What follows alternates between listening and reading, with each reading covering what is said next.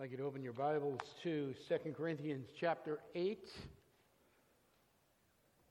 Okay, so we're back in our series in 2 Corinthians. I am content. We're in chapter 8. I'd like to read the chapter for you, if you'll bear with me here. Verses 1 through 24, 2 Corinthians chapter 8. We want you to know, brothers, about the grace of God that has been given among the churches of Macedonia. For in a severe test of affliction, their abundance of joy and their extreme poverty have overflowed in a wealth of generosity on their part. For they gave according to their means, as I can testify, and beyond their means of their own accord, begging us earnestly for the favor of taking part in the relief of the saints. And this, not as we expected, but they gave themselves first to the Lord, and then by the will of God to us.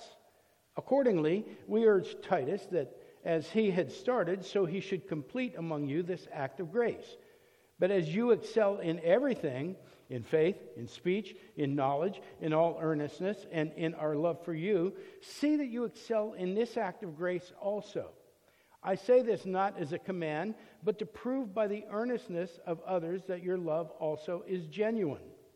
For you know the grace of our Lord Jesus Christ, that though he was rich, yet for your sake he became poor, so that you, by his poverty, might become rich.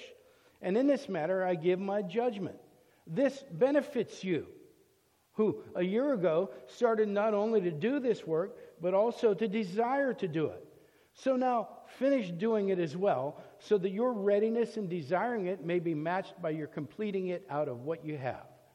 For if the readiness is there, it's acceptable according to what a person has, not according to what he does not have. For I do not mean that others should be eased and you burdened, but that as a matter of fairness, your abundance at the present time should supply their need, so that their abundance may supply your need, that there may be fairness. As it is written, whoever gathered much had nothing left over, and whoever gathered little had no lack. But thanks be to God who put it into the heart of Titus the same earnest care I have for you. For he not only accepted our appeal, but being himself very earnest, he is going to you of his own accord. With him, we're sending the brother who's famous among all the churches for his preaching of the gospel. And not only that, but he has been appointed by the churches to travel with us as we carry out this act of grace that is being ministered by us for the glory of the Lord himself and to show our goodwill. We take this course so that no one should blame us about this generous gift that's being administered by us. For we aim at what is honorable, not only in the Lord's sight, but also in the sight of man. And with them, we are sending our brother whom we have often tested and found earnest in many matters, but who is now more earnest than ever because of his great confidence in you. As for Titus, he's my partner and fellow worker for your benefit. And as for our brothers, they are messengers of the churches, the glory of Christ. So, give proof before the churches of your love and of our boasting about you to these men. Word of the Lord, brothers and sisters. If you take a look in your ESV, there's a heading over this chapter. It's called a pericope. The pericope in my version says, encouragement to give generously. Now, I'm like you. I've sat in pews frequently, and as soon as I hear that the sermon is about giving, my gut tightens up inside. I go, oh, here we go again. And I'm sure that the Corinthians had some type of expectation about that when they saw what the subject of Paul's letter was all about. And I think Paul surprised them. Maybe he's going to surprise us as well by going a little bit deeper than what they expect. Now, Paul's theme that's kind of dominated this letter so far has been Christ in us.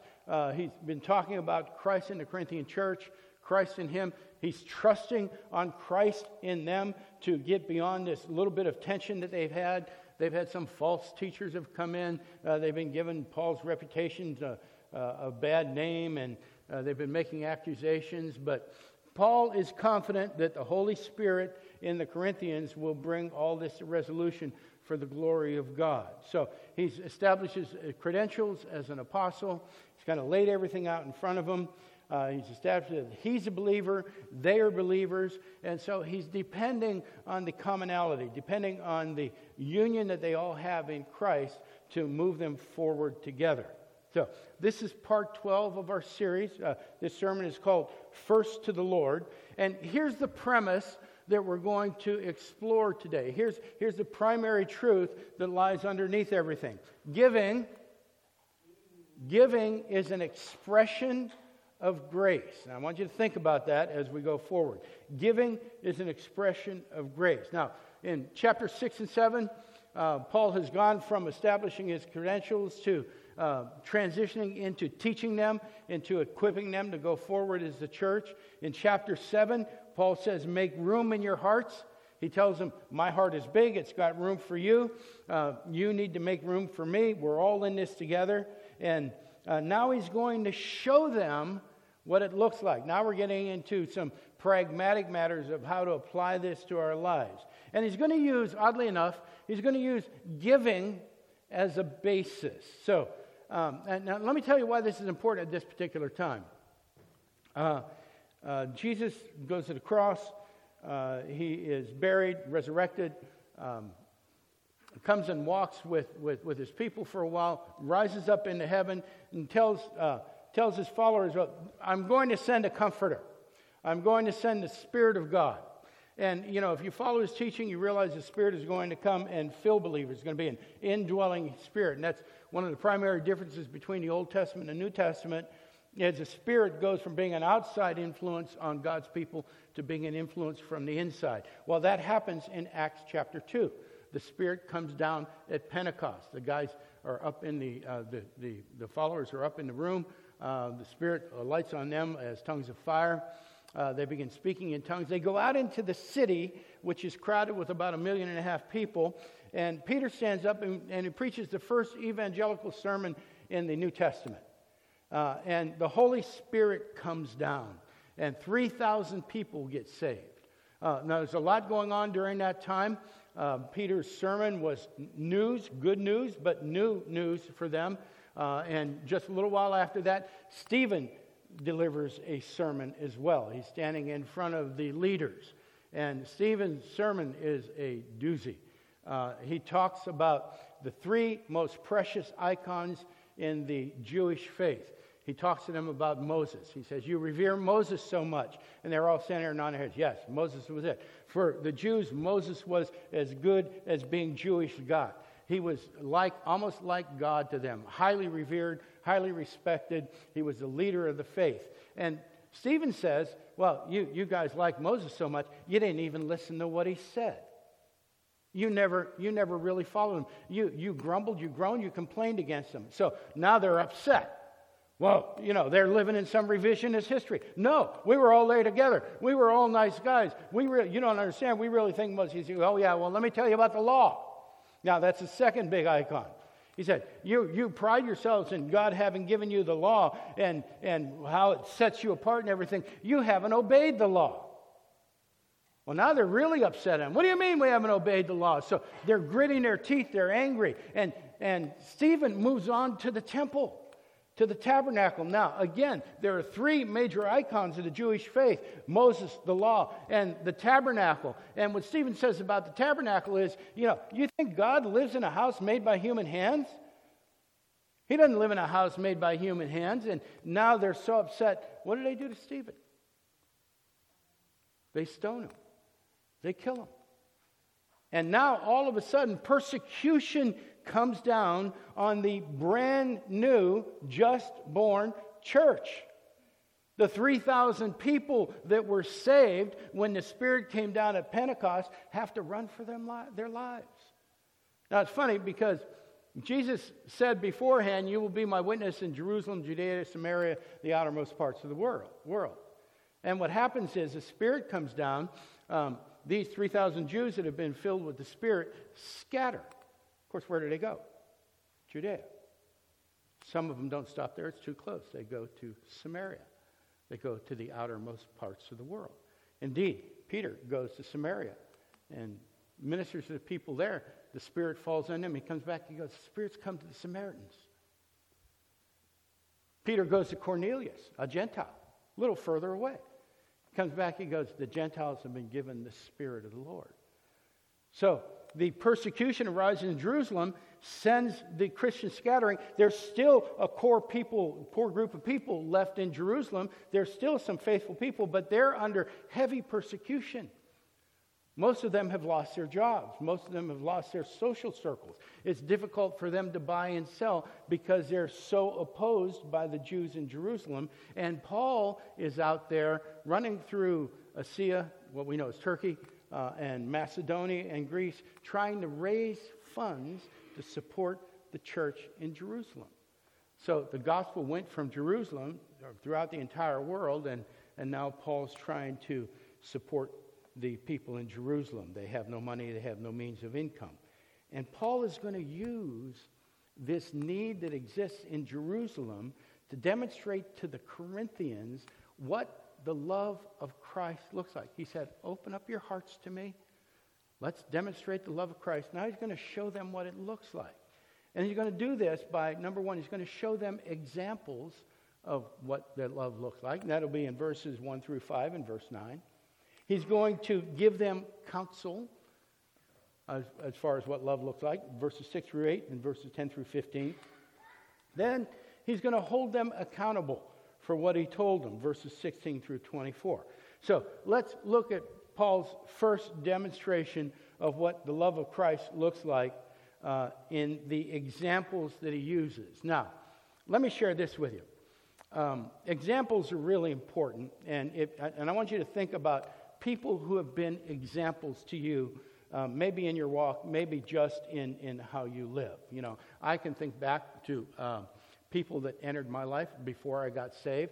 I can see the Holy Spirit moving through them now that I look back upon it. When I started my career in fast food, I had two managers, one down in Orlando and one up here in Washington, D.C. Guys a little bit older than me. They were so pleasant. They were just always smiling. It aggravated me. And once I got to know them, they had very difficult lives. They'd say, "Oh, this is what's going on." I'd go, say, "Oh, this is happening." I go, and I started, how is it they're smiling all the time? Why are they always so happy? Why, when I go in the morning, I get this, "Hey, John, how you doing? How's your day?" "Oh, I had this happen yesterday and that happened, but the Lord's good." And I'd go, "That's a crutch you're using." But they were able to navigate difficult waters with an incredible peace and calm.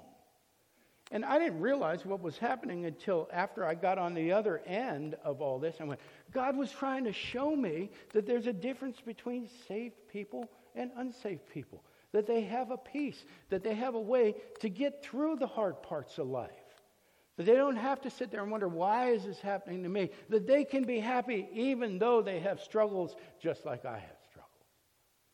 Now, God has been very good to me in that, but I'll tell you another area that God's been good to me. Maybe he's been good to you in this area too. God has been good to put examples of my flaws in front of me. Okay, somebody will come up, show up in my life, and I'll go, "I just can't stand that guy. He does this and he does that." And and then if I'm mature enough, I'm not always there, to pray for them, God begins showing me, "Yeah, well, that's you. You do the same thing." Yeah, you've heard the story about judging the person with the speck in their eye, the splinter in their eye, and it says, "Don't look at the speck in your brother's eye. Look at the log in your own eye." Yeah, you're familiar with that, amen? Okay, so here's something interesting about that. If you get into the language of that, the word that they use for wood in that passage is the same. It's the same type of wood. The splinter he has is made out of the same wood that the log in your eye is made out of. You recognize the flaw in that person because you have it. You see it because you're familiar with it. And God has been good to put examples of those people in front of me. I don't always like it. Maybe he's showing you the same thing. Examples are important. And Paul's going to use two of them here. His first example is the Macedonians. Now, this is up in northern Greece. Well, we'll get into who they are and what was going on in just a second, but here's what we need to know about the Macedonians. The very first thing that we need to see about them is not in verse 1, it's in verse 5. And this, not as we expected, but the Macedonians gave themselves first to the Lord and then by the will of God to us. The first thing we need to know about the Macedonians is that they surrendered themselves completely to the Lord. Now, Paul's taking this collection. That's what these two chapters are about, 8 and 9. And when he went to the Macedonians, they looked at Paul. They listened to him. They're godly people. They were to assume that they prayed about it, that they went before the Lord, and they surrendered to the Lord. They looked up at him and said, look, we don't know what to do. We don't know what decision to make right here. We're going to do whatever you lead us to do. They literally said, not our will, but yours, Father. They gave themselves first to the Lord. Now, what we find out about the Macedonians right up front is that God is their priority. God is their highest priority. The first thing they do is say, well, let's see what God would have us do. And then what we're going to find out is that God gives them something very difficult to do. And instead of analyzing, instead of wondering whether or not they really heard from God, they just go ahead and do it. First to the Lord. First to the Lord. The most important aspect of the Macedonians. Why? Why did they do it that way? I mean, they're new Christians. They probably haven't even gone through a systematic theology book. So why do they do this? Take a look in verse 1. We want you to know, brothers, about the grace of God that has been given among the churches of Macedonia. Do you see what happened? They have received God's grace. Now, it's a word charis here, the Greek word charis, that certainly has that connotation of unmerited favor, but it also has directionality to it. It indicates that there's a flow happening. Grace has flowed from God. Unmerited favor has flowed from God and is flowing towards the Macedonians. You see, they're bowing to God's will because grace has flowed to them. And now they're doing what they're designed to do. We talk frequently about the fact that as God's people, we're designed to be vessels of grace. Vessels that don't just hold grace, but vessels that dispense grace as well. So they've received grace, and it has flowed to them, and now it's about to flow from them. Now, we know this. We know that we're supposed to be vessels. We know that grace is supposed to flow from us, but sometimes it's hard for us to do. Sometimes our situation around us will make it difficult for us to be vessels of mercy and grace. Look what happened to the Macedonians. This is why they're a good example, verses 2 and 3. For in a severe test of affliction, their abundance of joy and their extreme poverty. Listen to what Paul just said there. They're afflicted. They have an abundance of joy in their extreme poverty. Put all that together. And more so, the wording for extreme poverty is the same wording that they use when we hear the parable of the widow and her mites. You know that story. Jesus and his followers are standing around the temple. They're watching people throw things into these. The temple had these huge vases. They were made out of metal. They were about this tall, and they had necks on them that were big like this and had a big round ring around them. And the Pharisees and the Sadducees and the scribes would walk by those things, and they'd throw their change in it, and they would ring because they were bell-shaped. And they would ring, and you know, whoever made the largest ring, people would look, oh, did you see what they did? Wow, that was a loud ring. And they got good at this after a while. Someone would come in and kind of hit it sideways, you know, so it would kind of roll around and ring a little bit more. And in the middle of all that, this lady walks up, and she has nothing. She's got 2 mites. It's the equivalent of a penny. She throws it all into the thing. Probably doesn't even hit the thing and make a ring or anything. And somebody says something, and Jesus does what? He says, oh, don't say anything about her. She just gave everything. She gave more than you gave. And the point of all this is that the woman has put herself in a position where she has to trust God. Not just trust God for the future, but trust God for her next meal. She's just given everything she had and put it in this bell to honor God, and now she has no money to eat, much less go home and replace worn-out clothes or pay the electric bill or whatever. So she is totally in the hands of God, totally surrendered to God. The Macedonians are in this extreme poverty, the same type of poverty that she had. And they have overflowed in a wealth of generosity on their part.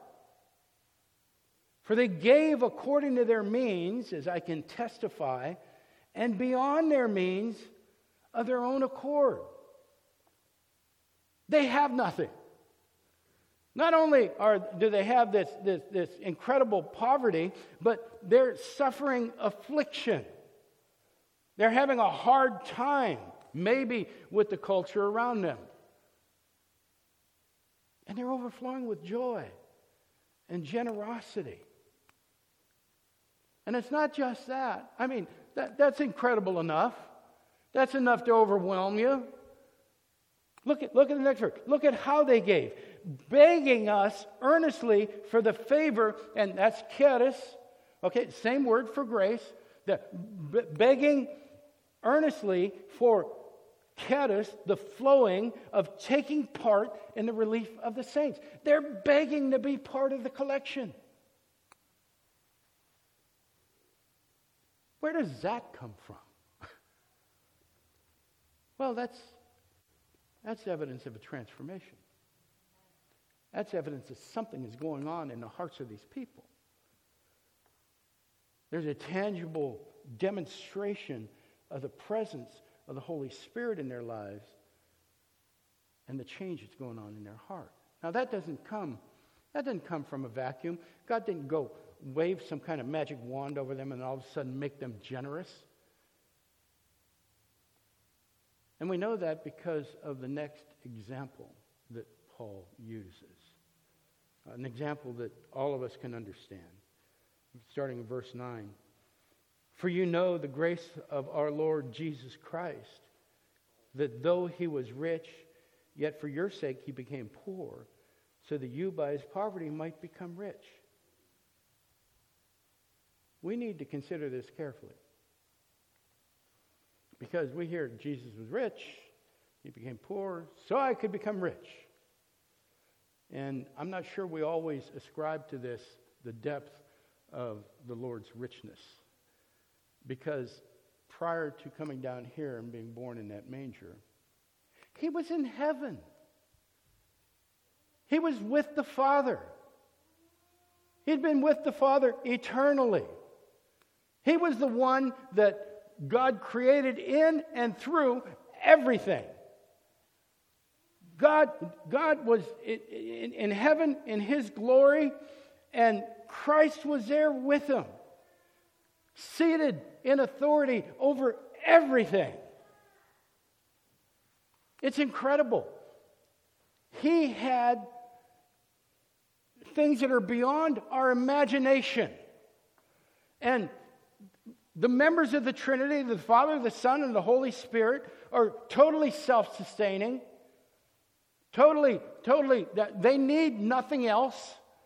That God didn't create us because he was lonely and needed some fellowship. He didn't create us because he wanted to see if he could do a good job with us.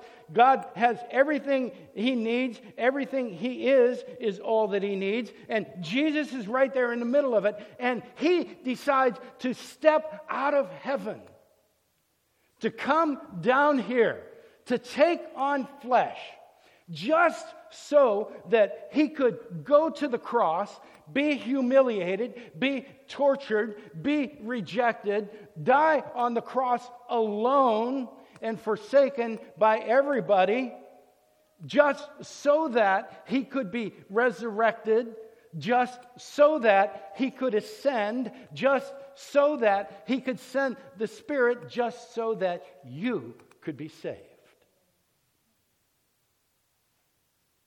He stepped out of heaven, gave all that up. Now look, he didn't become any less God. That's a whole other thing. He's fully God, fully man. But he took on this flesh so that you, if you know Jesus Christ as your Lord and Savior, if you've repented from your sins and turned towards him, he did it all so that you could be saved. He was incredibly rich. We heard an awesome sermon last week from Scott. Thank you, Scott. About how you matter. Do you realize how much you matter? But do you realize how much Christ matters as well? Because without him doing what he did, we don't matter. Christ was incredibly rich. And he gave it up so that we could be rich with him. So Jesus sets the tone for giving. I mean, he gave everything, didn't he? He sets the tone. He surrendered everything. Paul talks about this in his letter to the Philippians. He said, Jesus, who, though he was in the form of God, did not count equality with God as a thing to be grasped. And what he means here is, it's not that Jesus is not equal to God. It's just that Jesus did not hold so preciously to his position in heaven that he refused to come down here, that he bent to the will of the Father, that he did what the Father sent him to do, that he was willing to step out of holiness and into the filth of this world for our sake. But emptied himself by taking on the form of a servant, being born in the likeness of man. Can you imagine a religion that is based on the idea that God takes on the form of man and comes and lives and sacrifices himself for him? I mean, all the other religions are the other way around. We sacrifice ourselves for him. Took on the form of a servant, became a man. Matthew talks about this. But Jesus called them to him and said, you know that the rulers of the Gentiles lord it over them, and their great ones exercise authority over them. It shall not be so among you, but whoever would be great among you must be your servant. And whoever would be first among you must be your slave. Even as the Son of Man came not to be served, but to serve, and to give his life as a ransom for many. Jesus gave. He was very rich spiritually. All of heaven was under his authority. He became very poor physically so that he could make you and me spiritually rich, so that we could be transformed from being destitute and lost to having all the riches of the kingdom of God. So Paul's examples of the love of Christ, as demonstrated through our giving, are the Macedonians and Jesus Christ himself. And the way they give, it just covers all the bases in our life. Covers all the spiritual aspects of our life and all the physical aspects of our life. So, we get that. Okay. How do we do it? What does this type of giving look like? Now, Paul's going to show us as he moves on to his counsel. This is his instruction on how to walk in this, how to show the love of Christ in verses 6 through 8 and then verses 10 through 15. Here's what Paul wants him to see, and here's the bottom line of these two passages, is that God's gifts and everything he gives us are interrelated. None of them sit apart from the other. They all depend on each other. They all are expressed in similar fashions. In verse 6 he says, accordingly we urge Titus that as he had started, so he should complete among you this act of grace. This giving, an act of grace. Giving is an expression of grace. But as you excel in everything, in faith, in speech, in knowledge, in all earnestness, and in our love, for you, see that you excel in this act of grace is also. All that God has done in them, the faith that He's given them, the utterance that He's given them, their capability to be ambassadors for Him and His Word, the knowledge, the awareness of who God is, of His character and nature, everything that God has bestowed upon them, the love that God has given them, the love that's in them. Yeah, we are able to love Him because He first loved us. Amen? All of these are gifts, and what Paul is saying is giving. Giving is right there with all of them. They're all interrelated. One is like all the others. Each is like every one of the others, and giving is part of that. And I don't know that until I dived into this that I thought giving was an act of grace. I don't know that I've ever looked at it that way. That giving is an act of grace. Well, how is that? Isn't giving something we're supposed to do? Well, yeah. Isn't giving an obligation? I don't know. You see, we're being molded and shaped into the likeness of Christ. Amen? God is conforming us to His image. And the image that He's conforming us to is an image that has given everything for us. So as we turn to the world around us and become demonstrations of what we are being conformed into, we have to demonstrate that in every area of our life. We have received grace. We've been changed by grace. Grace should flow from us. And yeah, I think we probably get that. We're supposed to love unconditionally. It's hard to do, but we're supposed to do it. Yeah, we're supposed to, by His grace, know who He is and understand who He is, study the Word, and be edified by that. We're supposed to everything that flows from us is supposed to be a reflection of that grace. Well, it counts in our giving as well. We don't give because we're supposed to. We give because God gave, and we're becoming conformed to the image of God. Look at the next verse 8. I say this not as a command, but to prove by the earnestness of others that your love also is genuine. We're supposed to be billboards for the transformational power of Jesus Christ. And if that doesn't extend to our giving, well, then our billboard's not very bright in that area. Paul wants them to give freely. He wants them to give knowingly. You know, this is not God just transforming us into people who like to give. This is a conscious expression of grace and love, just like we have to be conscious of our expression in those other areas. We have to strive for them, but He wants them to do it freely, knowingly, and willingly as well. In verse 10, and in this matter I give my judgment. This benefits you who a year ago started not only to do this work, but also the desire to do it. So now finish doing it well, so that your readiness in desiring it may be matched by your completing it out of what you have. Willingly and realistically. They have to be realistic about what they're giving. Can you get over enthusiastic about this? Well, yes, you can. You know, you remember when God delivered His people out of Egypt? You remember what they carried out of Egypt with them? Anybody? All the gold and silver in Egypt. They brought all the riches of Egypt with them. I'll bet you any money. There were probably somewhere around 1 million, 1.25 million people in that procession. I'll bet they're all thinking, we're rich. This is fabulous. We left the country and they gave us everything. Look at all this gold and silver I've got on my camel here.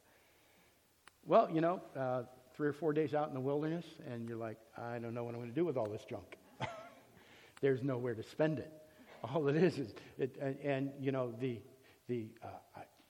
maybe they thought it was theirs, maybe they didn't. I think they were normal human beings. I think that somewhere along the way somebody goes, well, what'd you get? Well, I got 2 goblets and I got 2 dishes. What'd you get? Oh, I got 3 goblets. How'd you get 3 goblets? You know, so, I mean, they're normal people, okay? And it took them going through the wilderness for quite some time. It took them receiving the law and being at the base of that mountain and hearing everything that was going on before they realized that the riches weren't for them. God didn't give them riches to make them wealthy and think higher of themselves. He gave them riches to build the tabernacle. So, by then they're kind of getting the idea. Moses says, okay, bring me all your gold and silver and everything. They're bringing them gold and silver and blue thread and certain types of cloth and so on and so forth. And Moses has to do what? He has to go, hey, wait a minute, we got enough. Stop. We got more than what we need. So we can't get over enthusiastic about this. We have to be realistic. See, that's what the Macedonians did. They gave above their means, but they submitted everything to the Father. It wasn't just mass hysteria, everybody's got to give. They submit everything to the Father. Paul's telling us the same thing here. We have to give realistically. For if, in verse 12, for if the readiness is there, it is acceptable according to what a person has, not according to what he doesn't have. Now, if we understand that, you give according to what you have. Now, you got to ask yourself a few questions. What do I have? And it's very easy to sit down and look at what your resources are and plan on what you're going to have. Follow me on this. I'll give after I paid my mortgage and made a payment on my car. And, I got to pay my utilities. I'll give after I do those three things. Oh, wait a minute. I need dental work. I'll give after I pay for my dental work. I got to have the money for that, right? Right? And I got to have my latte. I want to go to a movie this week, and I want a new pair of shoes. But God, I'm going to tell you something. When I get done with all that stuff, I'm going to give you 10%. So we give within our means, but we have to understand what our means are. And I would just challenge you that where God appears in that list of things that need to be done when you give would be an indication of where God is in the priorities of your life. I'll take care of you, God, after I'm done taking care of myself. So we have to be realistic. It has to be according to our means, but we have to be realistic about what our means are. Now, so that's a caution when we do this. But here's some other things we need to avoid. We need to avoid comparing ourselves to each other. I mean, I could be standing in the temple and want to ring that thing as much as the richest Pharisee did. Go, I'm going to throw extra money in there and ring it. Okay, so I don't want to compare. I want to give according to what God has given me. I don't want to go beyond that, but I got to do it without comparing. I got to do it without guilt. It's easy to sit and listen to a sermon on giving and then think, well, I got to give now. They talked about giving. You do it without guilt. You do it freely. You do it willingly. You do it with knowledge.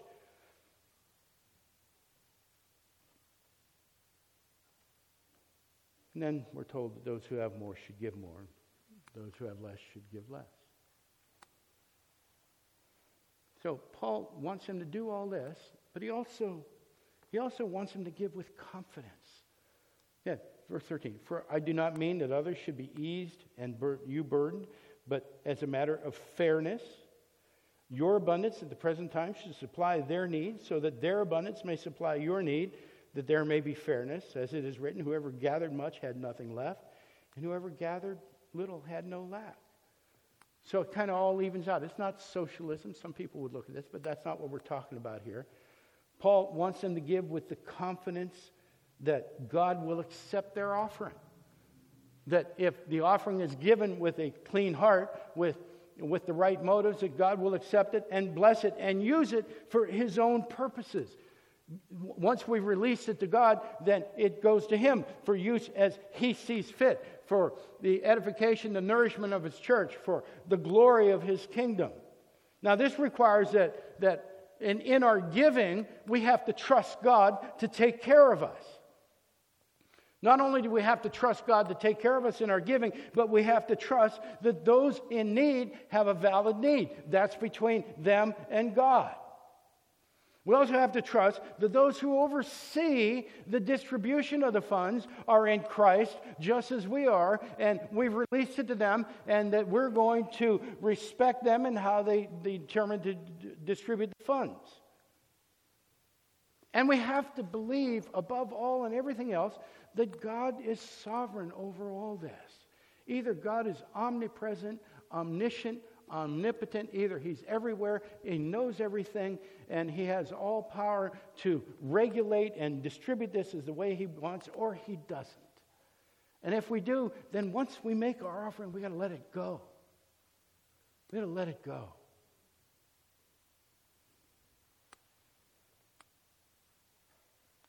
So Paul wants him to give knowingly, willingly, realistically, and with the confidence that God sits in sovereign authority over all of it.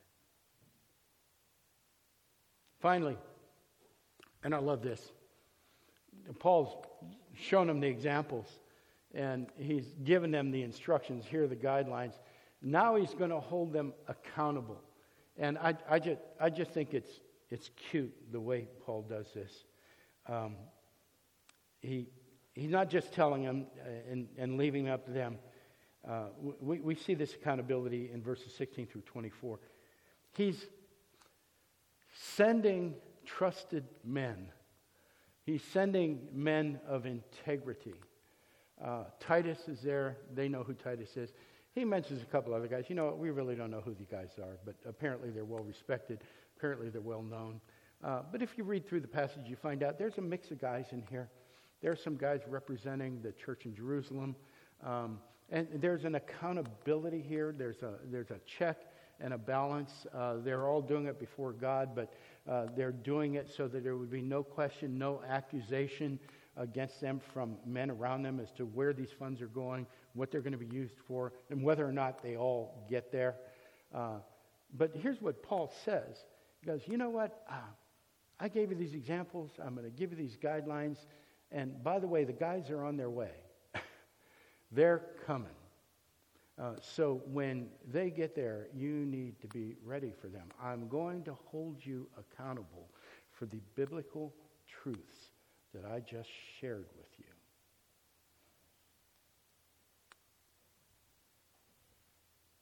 So Paul doesn't just leave them hanging. He does what a good spiritual leader does. He holds them accountable.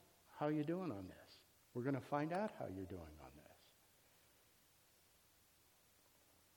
So he's given these examples. He's given them counsel. He's now held them accountable. And Paul has one final encouragement for them in verse 24. So give proof before the churches of your love and of our boasting about you to these men. Now Paul he's been telling them the joy that he takes in them, the joy he takes in their testimony, how he rejoices over them, how they've blessed him. Even though there's this tension, Paul's now looking beyond the tension. It's going to be resolved. It's all going to be fine. Prove to these men that I'm sending you that you are everything that I said you were. I know you can do this. I've seen the Holy Spirit in you. Just demonstrate Christ to them. He asks for proof. Not so that their works can be recognized carefully, you just consider this carefully, but so that the grace that they have received will become evident in how they behave. So that they become those ambassadors that he was talking about. So that they can become those dispensers of grace. Grace has been given to them, and now Paul encourages them to give grace to others. Giving is an expression of grace. An expression that we've been given grace. An expression of the fact that God's only Son came down and gave everything for us, and now we want to emulate him, imitate him. Amen? Let's pray. Father, we thank you that you gave so much to us. Impress upon our hearts, Father, the magnitude of that giving. Lord, not that we might feel obligated to give, but that it might flow from us with joy. Father, that we would do it willingly, knowingly, Father, with joyful hearts, and in a manner that honors you. In Jesus' name we pray. Amen.